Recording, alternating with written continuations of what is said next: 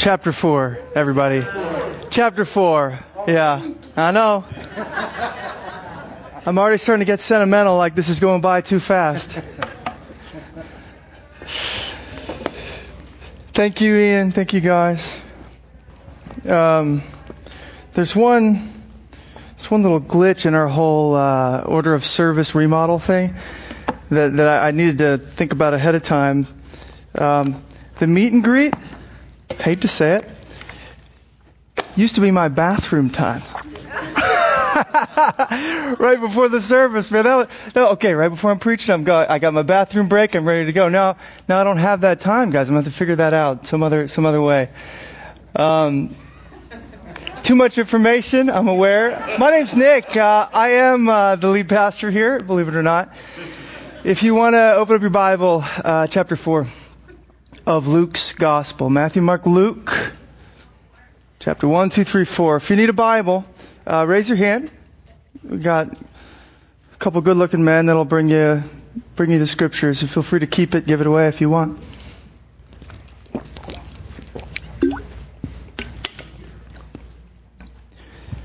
But we are in Luke chapter 4. We're going to read verse 1 all the way down to verse 13. This stuff is amazing, guys. I mean, sometimes it really strikes me the privilege that it is to get to sit in the scriptures for a whole week and kind of, chew on things for you all. And this is one of those texts. This was one of those weeks. It was just like, wow.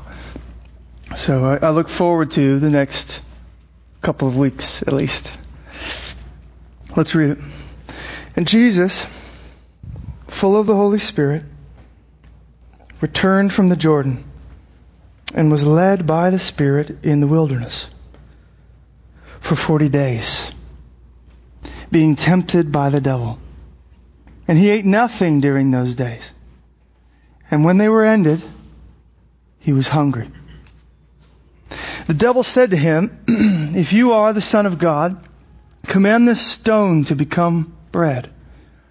And Jesus answered him, "It is written, man shall not live by bread alone."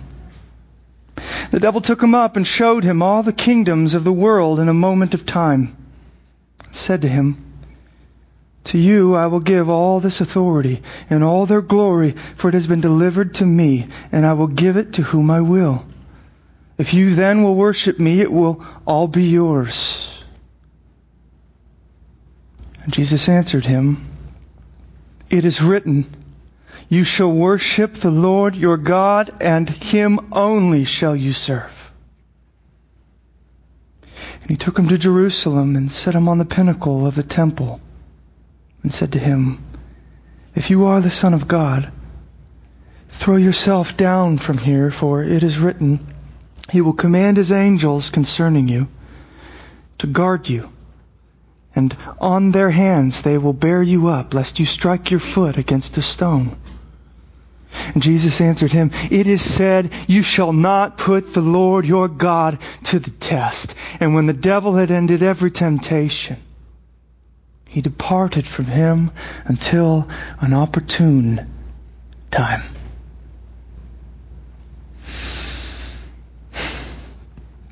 Before I pray this morning, I wanted to open actually with a few thoughts that might help answer, by the time I'm done, the question, why do I even begin my preaching with prayer? So instead of opening with prayer here for a moment, I want to think with you about something and then we'll pray together. We live in a post-enlightenment world, right? Where man's reason now is the arbiter of all truth. And things have gone from seeing spiritual reality to all physical, all natural, right? Where it's no longer kind of this, pre-enlightenment, pre-modern, superstitious, kind of religious stuff. It's now, man and science and flexing our strength and our intelligence to fix what's wrong with the world.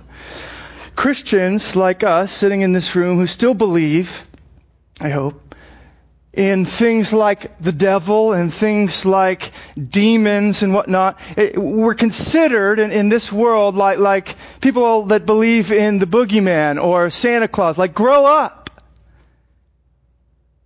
That stuff we're beyond that now. Modern man knows better. What are you doing still talking about the devil?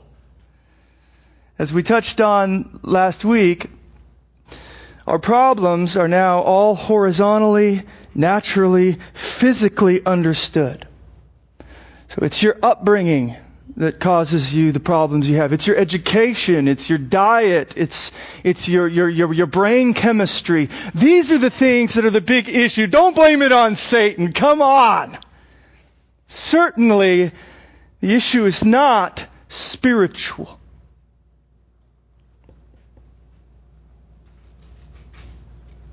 But the world of the Bible, and hence the world as it truly is unapologetically supernatural and spiritual at its very core.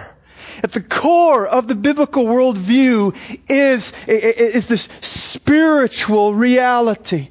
In fact, the Bible presents this spiritual reality that stands behind all physical reality. The physical realities that so often consume all of our attention. The Bible says there is more behind that. In fact, there is something even more real behind that. I think it's Paul, I can't remember, who says, listen, everything you can see, transitory.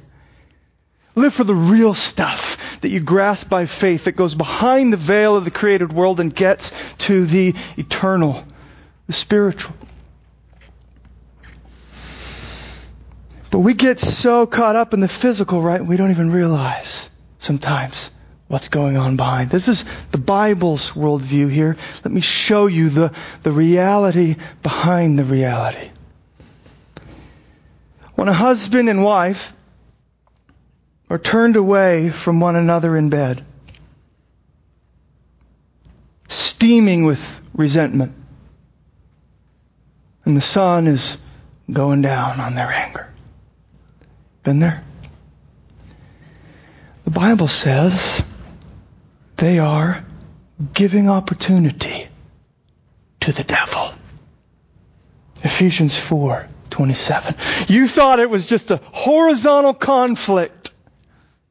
A he said, she said. The Bible says the devil's in the bed with you in those moments.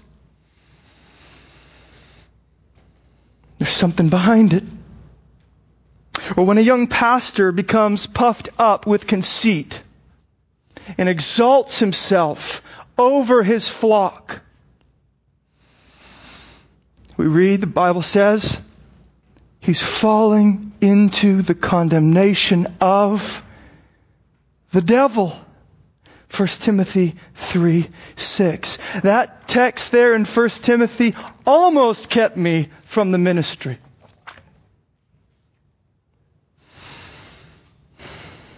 Because I see the vanity in my own heart. And I don't want to fall to the condemnation of the devil. I'm aware there is a war going on in these moments for me. For you. When a gunman mows 100 people to the ground in Orlando, killing 49 of them. Is the problem guns? Gun control? Walls around our border? Some of those issues are real. That's fine. The Bible says that the devil is in the mix there. Because he was a murderer from the beginning. John 8:44. People are just acting like their father, the devil, when they kill one another. When trial, tribulation, persecution come upon you, the Bible says Satan is often standing at hand demanding to sift you like wheat. Luke 22:31.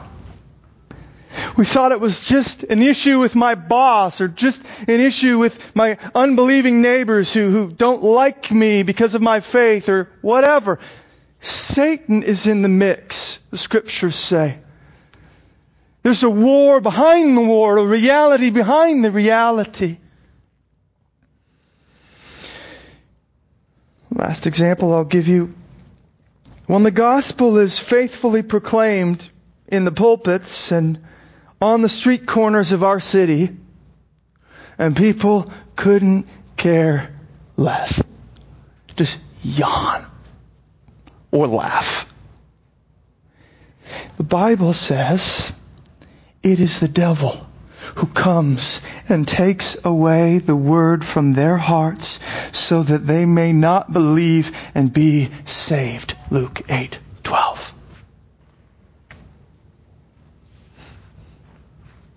We thought we just needed better arguments or a better gospel tract or whatever it is. The Bible says there is a war going on for that person's soul, and the devil is clinging with all of his might.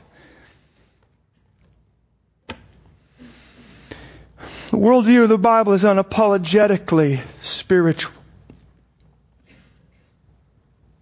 And of course, if I were to put a capstone on this point, I think the clearest place we could go is to Ephesians 6:11 and 12.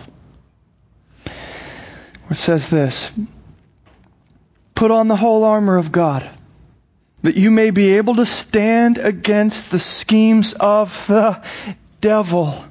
For we do not wrestle against flesh and blood, but against the rulers, against the authorities, against the cosmic powers over this present darkness, against the spiritual forces of evil in the heavenly places. Paul goes out of his way, you guys, to say, it's not flesh and blood. Christians, even throughout the centuries, have gotten this wrong.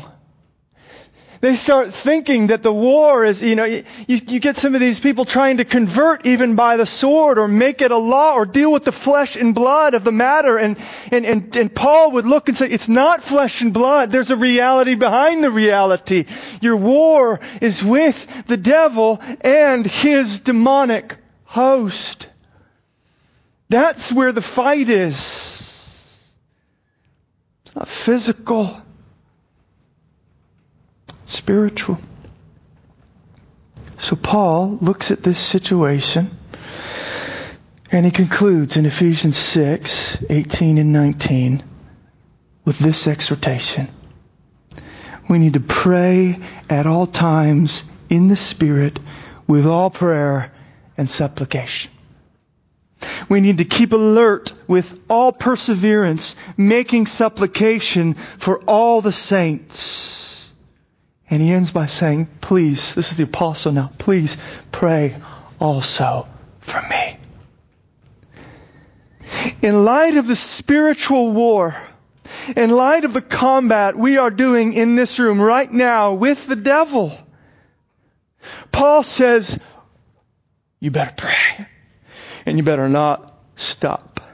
Because this war is not going to be won with guns and grenades and bombs. It can't get there.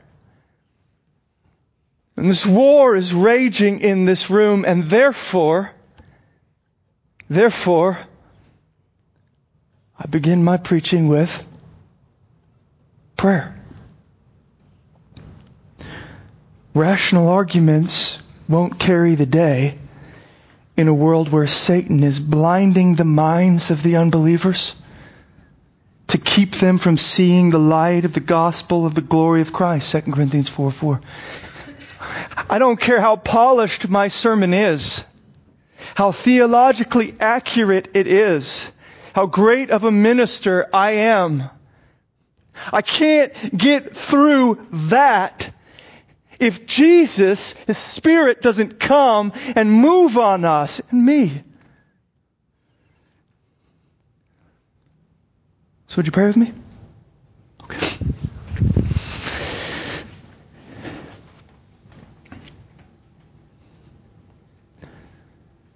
Lord, this text in Luke has been so sobering for me and so awakening for me. Not because these things are necessarily new, but because I'm so prone to forget. I'm so prone to naturalize everything, Lord, and make it about, growing the church is about finding the next good book to read or technique or ploy to draw in the masses or mailer in the neighborhoods. And dealing with the problems of my own heart is about kind of a fix-it approach with this or that in my schedule or whatever it is. Jesus, there's something deeper beyond all of that, and you're calling us to look there. You're calling us to fight there. And when we see that there, Lord, we know that we are helpless if you don't come. And so, God, we're begging you now. We're begging you to come. We're begging you to come in those places where we've kind of hardened our hearts, those places where Satan has even blinded our eyes. God, we ask that you would take the blinders off. We ask that you would soften the hard hearts. We ask that you would come into this room and do abundantly more than we could think to even ask or imagine, because you are God. You speak and worlds come into being. You speak in this room and chains fall off. People are healed.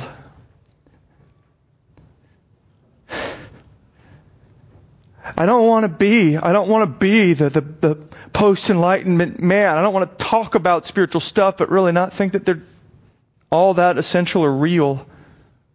Live like I'm everybody, just like everybody else, Lord. I want to operate in the world that you created, in the world that you describe, in the world that we see in the Scriptures. And therefore, I want to do battle in these moments with the devil. Jesus, would you come? Would you let this be an it is written moment for us? Do war on behalf of your people, Jesus. For your glory, for our good. It's in your name we pray. Amen. Long introduction, I know.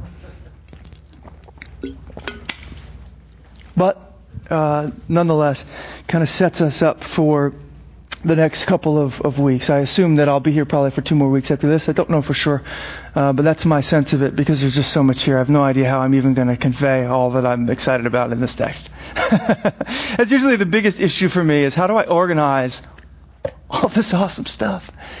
I don't know. Jesus has come to face this reality behind all realities. That's what our text is showing us. And that's what is put plainly in, for example, 1 John 3:8. Says this: the reason the Son of God appeared was to destroy the works of the devil. You want a purpose statement for his life? There's one of them. Destroy the works of the devil. I think the devil is silly. Jesus didn't. That's why he came. Our text in Luke brings this reality, brings this purpose immediately into the foreground of his ministry. We see it right away. He goes straight for the devil. Now, we're going to be, like I said, in this text for a couple of weeks. This morning, all I really think I'm going to be able to do is introduce the matter to us and maybe get into the first couple verses. Okay? There's going to be a little bit more Old Testament background coming in to set the scene, and we're going to make our way through these weeks towards more practical understanding of temptation and how we deal with it, things like that. But first, I just want to look at Jesus, and you'll see at the end why. So often we treat this text like a manual for spiritual warfare. Like we come in and go, okay, just do what Jesus did and I'll win too, and we forget He's doing what we could never do here. I'm getting ahead of myself. I'm going to organize my thoughts under 3 headings. First, you'll see them there on your handout. A high calling. Second, a heart testing. And third, a holy church. We're going to spend most of our time in the second one there and just come out on that third one at the very end. So first, a high calling. Before we move into our text proper for this morning, I actually just want to reconnect us for a moment with what's come before. In fact, I want to do this by pointing out something that I had overlooked begrudgingly in weeks past, and now it's found its way back in. There's a little detail back up in verse 23 of Luke chapter 3. Right before Luke begins his genealogy, there he makes this little statement that is, I think, packed with implication and significance. So I want to look at it with you for a moment. It's going to kind of set us up as we move on into chapter 4. Verse 23 begins like this. Jesus, when he began his ministry, was about 30 years of age. You read that, you go, oh, no big deal. I don't think Luke just kind of throws words out there that don't matter. So when he highlights 30 years of age, I sit there and I say to myself, why? Why say that? Does 30 years of age have any significance in Israel in the Old Testament? It's actually interesting when you look into it, you find that it does. You find that 30 was probably the age at which the prophet Ezekiel was called into ministry. That's Ezekiel 1:1. Hebrew's a little tough, but that's the sense of it. Probably referring to his age. 30. 30 was the age at which a male priest could begin his service in the temple. Jesus' ministry begins about 30 years of age. Numbers 4:3 there, priest. 30 was the age at which David, that's a big one, began to reign in Israel. That's 2 Samuel 5:4. So if I'm not mistaken here, what I am seeing is that the age of 30 connects Jesus to the three most significant offices within Israel, namely prophet, priest, and king. And even more interestingly, consider this. These three offices within Old Testament Israel were the offices where oftentimes when an individual was installed into them, it would be accompanied by the anointing of, or with oil. So these were kind of the anointed offices in the Old Testament, especially with the priests and the kings, but then you'd also see occasionally, like with Elisha, prophets being anointed as well. So there's not only this threefold office, but this involves this anointing. Now, here's where I'm going with this. What immediately precedes Luke's discussion about Jesus' age? Jesus' baptism. By John, water, Spirit. An event later referred to as Jesus' anointing. Acts 10:37-38. You yourselves know what happened throughout all Judea, beginning from Galilee after the baptism that John proclaimed, how God anointed Jesus of Nazareth with the Spirit and with power. Jesus' baptism is equivalent to Jesus' anointing. At 30 years of age, we are now seeing Christ being shown to us as the true and final prophet, priest, and king.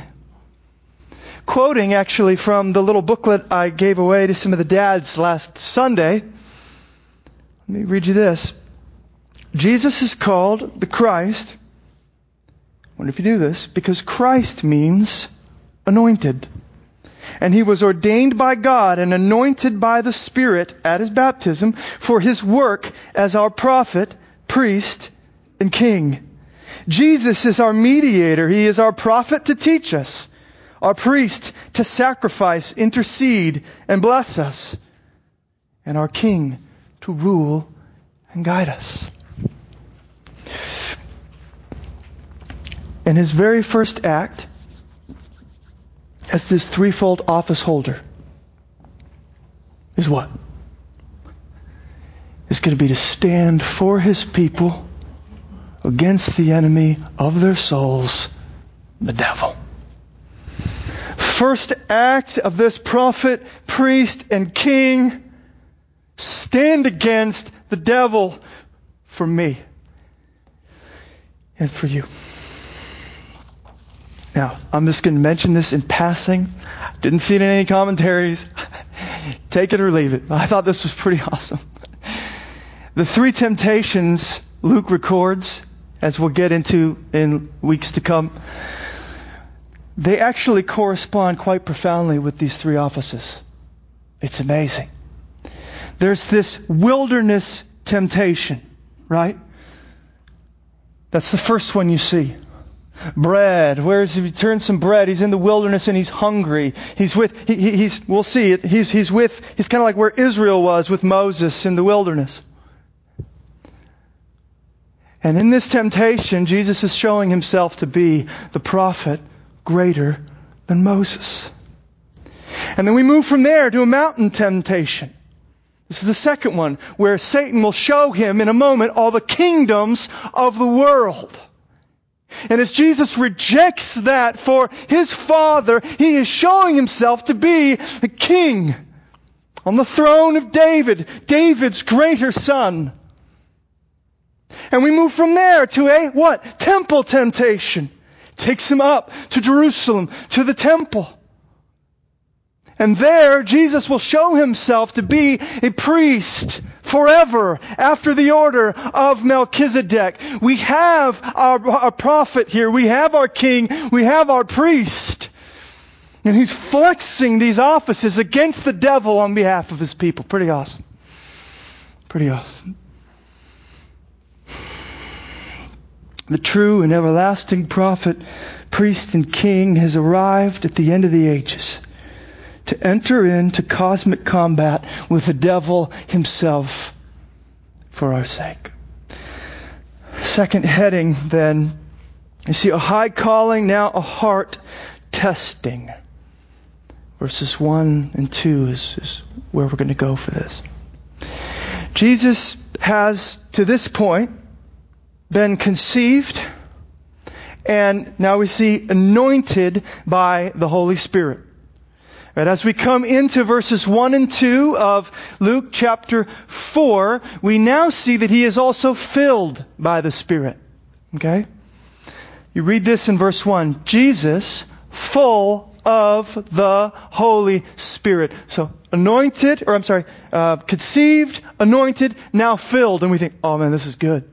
This is good news. This is wonderful stuff. The Messiah, it's just going to be up for the Messiah from here. He is full of the Spirit. But as we keep reading, our optimism is shaken a bit. Because what do we see happens next in our text?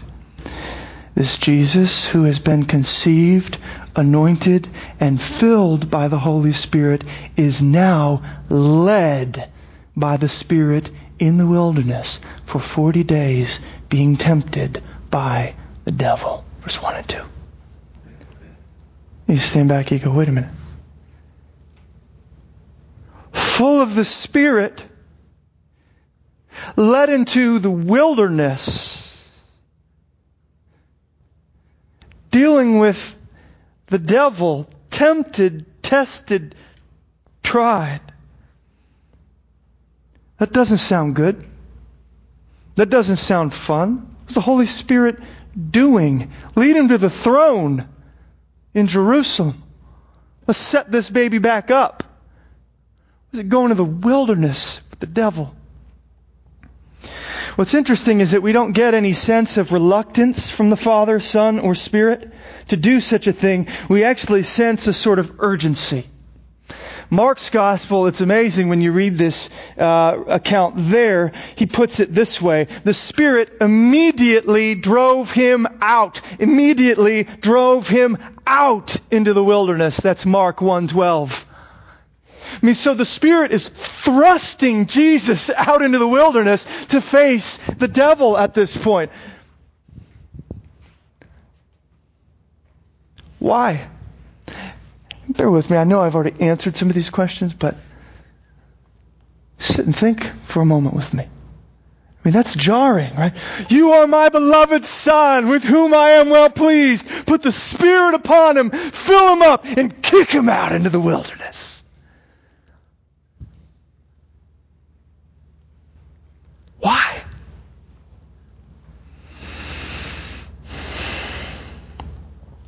The answer to this question is fundamentally related to the observations we made last week concerning Jesus' genealogy. I don't know if you remember. I said in Jesus' genealogy there in Luke, Luke is tracing his origin back through David, through Abraham, all the way to Adam. And he's doing that because it's as if God in Jesus is going back to the root of man's problem. He's pulling this thing up from the root. Things went wrong with Adam. So Jesus is God's answer to all that went wrong with Adam. That was our conclusion last week. And so then we come and we have to ask, well, how did things go wrong with Adam? If Jesus has come to be the answer to that, how did things go wrong? And this is where it starts to make sense, what we see here in Luke 4. What went wrong with Adam? Failed satanic temptation. The devil came in to the garden sanctuary in Eden, and Adam bowed down. And humanity has been bowing ever since. That's how things went wrong. Therefore, it is only a natural transition to trace Jesus back to Adam and then thrust him into the wilderness to do combat with the devil that Adam acquiesced to. Does it make sense?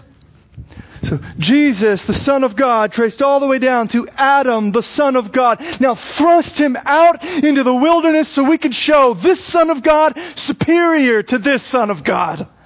And He is going to make a new humanity, and we're going to start back at the beginning.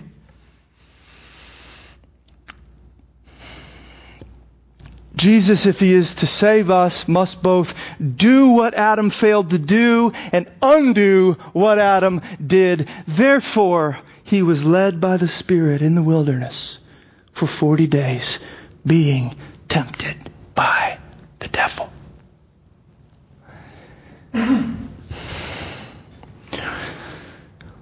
We go on to read in verse 2 that He ate nothing during these 40 days. Now, there are two levels of connection here to the Old Testament. Both are significant. I said this was going to be largely going back here, giving us some background contours to understand what Jesus is doing. We'll make our way in the future to more practical stuff, so bear with me. But let's just glory in our Savior and our mediator and our prophet, priest, and king for a moment. He ate nothing during those 40 days. There are two levels of connection that I am seeing here, and I think God wants us to make. On one level, the 40-day fast here is probably meant to set Jesus in connection with two Old Testament figures that also had 40-day wilderness fasts. I wonder if you know who they are. Probably not. Maybe. Moses and Elijah. Both of them fasting 40 days in the wilderness. And in each scenario, it involved Mount Sinai and the law and this sort of prophetic intercession going on for the sake of God's people. I want to give you the example from Moses here, but what I want us to start seeing is that Jesus in the wilderness here is actually in the place of intercession. He's interceding for His people. That's what we start to see is going on. Let me read you an example from Moses and start to imagine, wow, Moses here is foreshadowing what I think Christ is probably doing in the wilderness for us. Here's an example from Moses.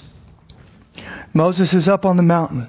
He's receiving the 10 Commandments. And the people of God are down below doing what? Dancing around a golden calf, worshiping a false god. It didn't take them but a few days, and they were straying, just like Adam did.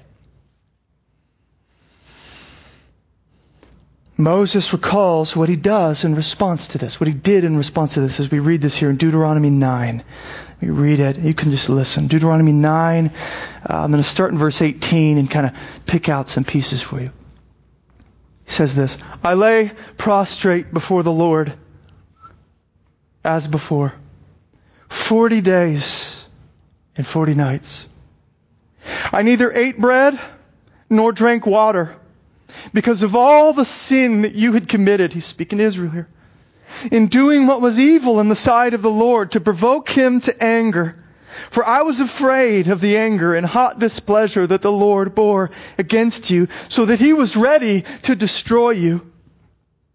And I prayed to the Lord, O Lord God, do not destroy your people and your heritage, whom you have redeemed through your greatness, whom you have brought out of Egypt with a mighty hand. Remember your servants, Abraham, Isaac, and Jacob. Do not regard the stubbornness of this people or the wickedness of their sin. Lest the land from which you brought us say, because the Lord was not able to bring them into the land that He promised them, and because He hated them, He's brought them out to put them to death in the wilderness. For they are your people and your heritage, whom you brought out by your great power and by your outstretched arm. And Moses would say earlier, God listened to my prayer.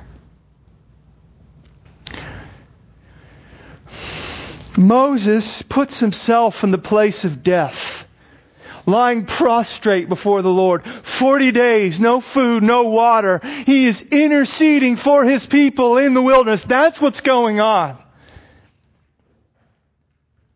And so when we're told that Jesus is fasting 40 days in the wilderness, you better believe He's doing that sort of thing for us. He's not in the wilderness to prove Himself. He already had glory with the Father before the world was. He's in the wilderness for us, to intercede for us. That's what He's doing there. And He's praying, I imagine, on behalf of for us to the Father. Let's deal with their sin. Let's do something here. Let's reverse the fall. Let's undo the curse. Turn from your anger. Be true to your covenant and grace. It's one level. 40 years connects us back to. There's another one, I think. I think the 40 years are also meant to align with, 40 days in the wilderness of Jesus are meant to align with Israel's 40 years in the wilderness. This becomes clearer as we go, almost beyond a shadow of a doubt, that this is intentional here. But we remember that it was because of Israel's faithlessness that they had to wander 40 years. I mean, they could have been there like a few days into this journey. But they turned against God. They didn't trust God. They didn't think He was powerful enough to get them in. And so God said, 40 years it is, until that faithless generation dies in the wilderness. As with Adam, they were tested in the wilderness, and they failed. So now here, Jesus is brought out into the wilderness for 40 days. And here's what's crazy about this. If you read the text, it's as if Jesus is going in reverse. If you notice this. He is retracing Israel's story here, going back. Just like He kind of did with Adam, now He's doing it with Israel as well. Where Israel did what? What was their historical movement? It was from wilderness, through Jordan, into promised land. Now Jesus is going from land, through Jordan, into wilderness. We're like, Jesus, you're going backwards here. You're going the wrong way. What are you doing going that way? Well, same thing He's doing with Adam. He's going to come and stand where His people fell. He's going to right things where they went wrong. If He's to save us, He's got to both do what Israel failed to do and undo what Israel did. And if there's any doubt that this sort of connection is being made in our text, all we have to do is look closely at how Jesus fights the devil in these temptations. 3 quotations. It is written, it is written, it is said. 3 quotations from Old Testament Scripture Jesus gives in combat with the enemy. And all 3 quotations come from one book, namely Deuteronomy. The book which contains the words Moses delivered to Israel on the wilderness side of Jordan River's banks, right before entering into the land. Jesus is quoting there, when they were in the wilderness, when they were about ready to enter the promised land. It's as if He's saying, I am the new Israel. I am the faithful son. I'm not going to fall where they fell. I am the mediator, the prophet, the priest, the king that Israel was supposed to be and they weren't. Adam was supposed to be and he wasn't. And I'm going to be the one who will lead my people into the true and eternal promised land of God's presence. Today you will be with me in paradise.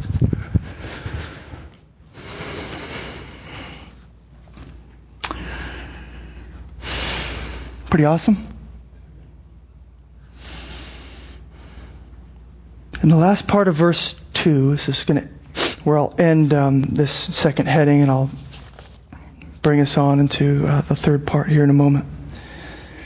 But in the last part of verse 2, we read that when the 40 days of fasting were ended, He was hungry. When I read that, I was like, are you serious? He was hungry. When He didn't eat for 40 days, He was a little hungry. I thought, man, this is one of the biggest understatements in all the Bible. Probably the biggest is calling the gospel good news. The life, death, and resurrection of Jesus is called good news. I'm like, this is like the greatest news the world has ever known. Calling that good news almost seems blasphemous to me. Like, good news is, the Warriors won the playoffs, which they didn't. But I'm new to this city, so I have no skin in the game. But that would be good news. The greatest news the world has ever heard? Jesus rose from the dead, died for sinners, and you are free. That's probably the biggest understatement. This might be the second in the Bible. Jesus fasted 40 days and He was hungry. 40 days without food puts you on the doorstep of death. But there's a reason again. There's a reason again why Luke mentions hunger. Why he even includes this seemingly... We all know He was hungry. Why include this? I wonder if you remember how Adam and Israel were tempted by the devil. Do you remember their temptations? Do you remember where they fell? It was trial by food. Both of them. Trial by food. And food it's a picture of the appetites of the flesh. I just want something to fill me, and God's not enough. You got that in you? I got it in me sometimes. Trial by food took down Adam, took down Israel. It's not going to take down Jesus. But let me show you this. With Adam, it was the fruit from the forbidden tree, right? Where Eve and he look at this fruit and he says, at this tree, and he says, look, it's good for food. That's Genesis 3:6. This tree is good for food. I want to eat. With Israel, you remember this? They were freed from slavery in Egypt by the blood sacrifice of the Passover lamb. They walked through the Red Sea on dry ground into the wilderness of testing. But before they realize they're in the wilderness of testing, they're stoked. Exodus 15 is just one big song to the Lord, praising Him for His redemption of them. But then you turn to Exodus 16, and it's all out rebellion. And they're grumbling. You saved us yet? Not for this. Oh no, not for this. Wilderness? They're in all-out rebellion. And you want to know why? They're hungry. The whole congregation of the people of Israel grumbled against Moses and Aaron in the wilderness. And the people of Israel said to them, "Would that we had died by the hand of the Lord in the land of Egypt, when we sat by the meat pots and ate bread to the full. For you have brought us out into this wilderness to kill this whole assembly with hunger." Exodus 16, 2 through 3. I remember the meat pots. I don't remember bringing the meat to my mouth with chains around my hands. I remember the meat pots. Now I'm hungry. God, you have turned on us. We'd rather be with Pharaoh in Egypt. Hunger, trial by food. That's where Adam, Israel, and everyone ultimately has fallen. The appetites of the flesh. God, you're not enough. I'm going to dig this broken cistern out. Or this one over here, or this one. Hence, it will be with food and hunger in the wilderness that the Messiah must be tested first. The devil said to him, "If you are the Son of God, command this stone to become bread." Luke 4:3. Why would God, your Father, if He loves you, let you be this hungry, do this to you? You have the power, right? It's within your grasp, within your reach, to take from that tree, to turn stone to bread, to satisfy your appetites on your own terms and your own timing.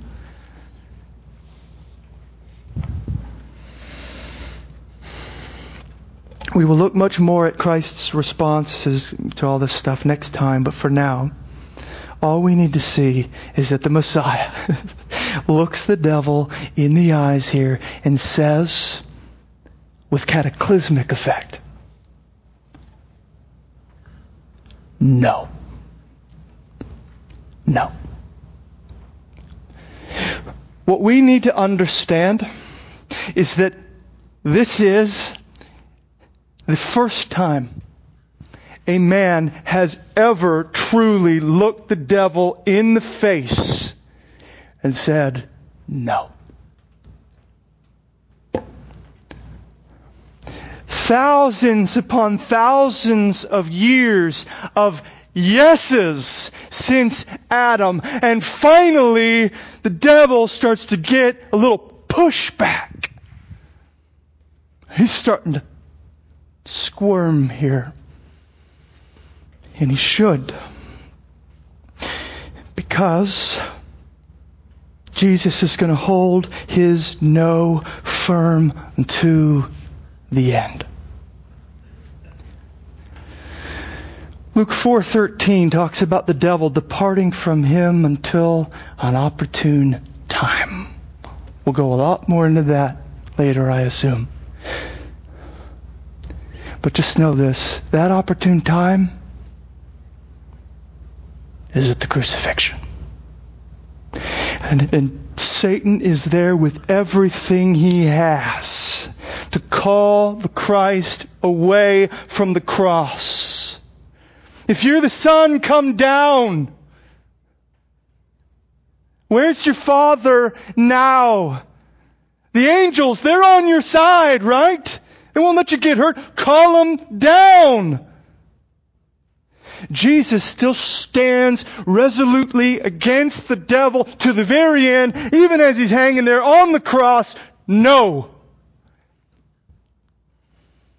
He is the true and everlasting prophet, priest, and king, our mediator who has come to bring us back to God. And in His no, for once, finally, there is the possibility for man's allegiances to be broken with the devil. It's as if in those moments that the chain that bound our nature inextricably to Satan snapped with His no to the end. He makes a way for us back to the Father and into the freedom of the children of God. Now, I'm going to end with the Holy Church. Just a few reflections for us. Because I know that Satan is still hounding at us.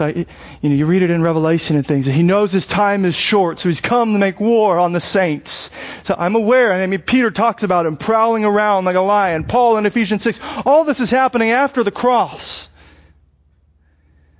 So it's still, you hear theologians and perhaps pastors talk about the already and not yet. Jesus has already overcome the devil, but He's not yet put the last enemy under His feet. He's not yet taken up His full throne and set it on the earth.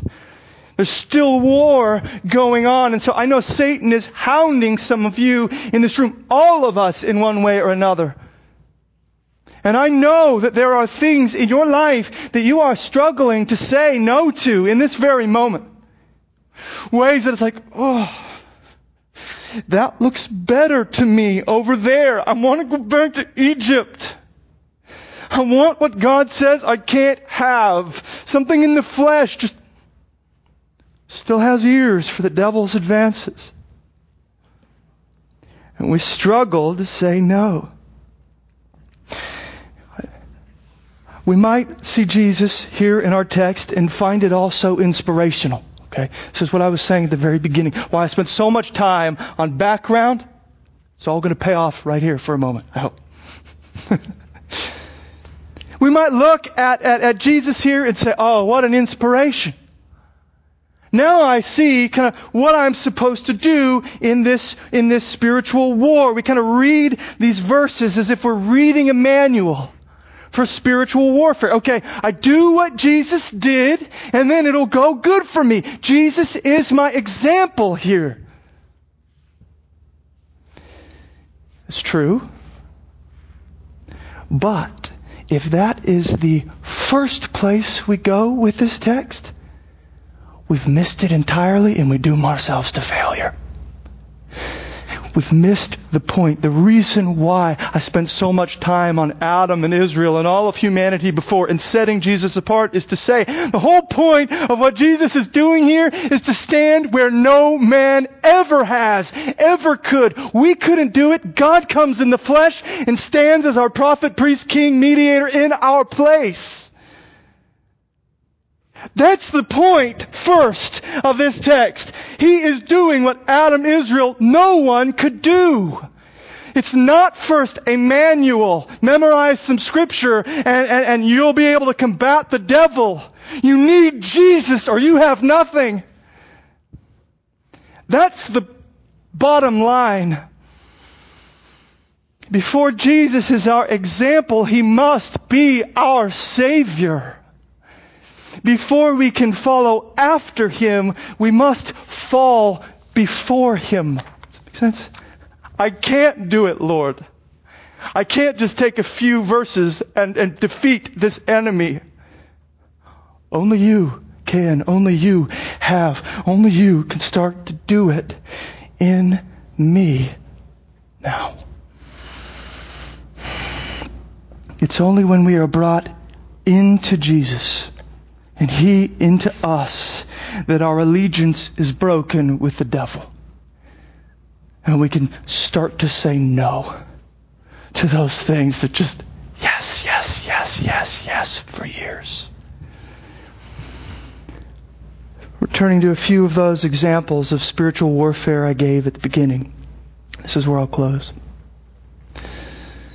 When you're in bed and everything in you wants to turn from your spouse in anger, just forget about him. Can't believe what he would do to me. Let the sun go down. Because of Christ in you, you're not going to be okay with that. We can grieve the Spirit. It's true. But Christ won't let you stay there. Christ in you means you will be able to look at the devil in those moments, firm in the eye, say no. And even though it feels like it's killing your flesh, and it is, you're going to turn back over, reach to your wife, your husband, grab hand, and apologize for your part in the conflict, and you're going to send the devil screaming.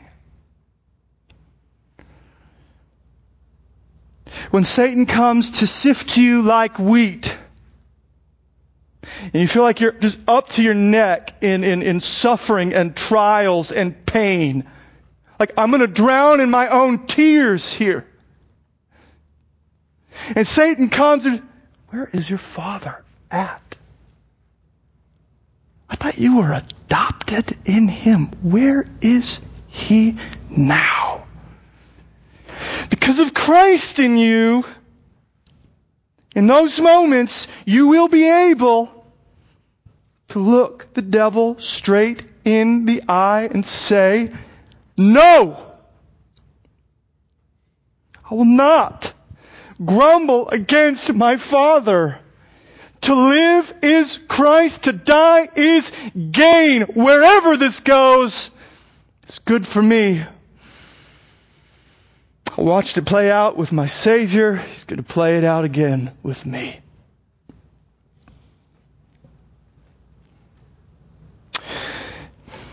The devil has lost his hold on us. I don't know, whatever it is for you in Christ, you are no longer a slave. In Christ, you can say no. Will you struggle and stumble in the flesh? Yes. But will you finally fail and fall in the end? No. That's the point of Jesus in the wilderness. Standing for His people. Those whom He grabs a hold of. Those who have grabbed a hold of Him. Let me read this to you. Just hear this over your life. 1 John 4:4. Little children, you are from God and have overcome them. For He who is in you is greater than he who is in the world. Christ in you, hope of glory, baby. That's it. Let's pray. Jesus, thank you. Perhaps that's one of the greatest understatements as well, is just to get done with that and say thank you. Should be on our faces if we saw what you've done for us and the new future you have planned for us, the new possibilities you have made for us, the freedom that we enjoy now as your children, from slavery, the tyranny of the devil, brought into your reign of peace. You are an incredible prophet, priest, and king. God, we give you our hearts, we give you our lives.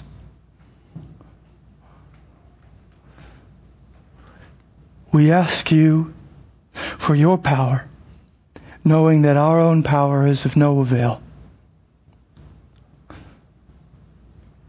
Thank you for snapping our allegiances and bringing us home. In Jesus' name, amen.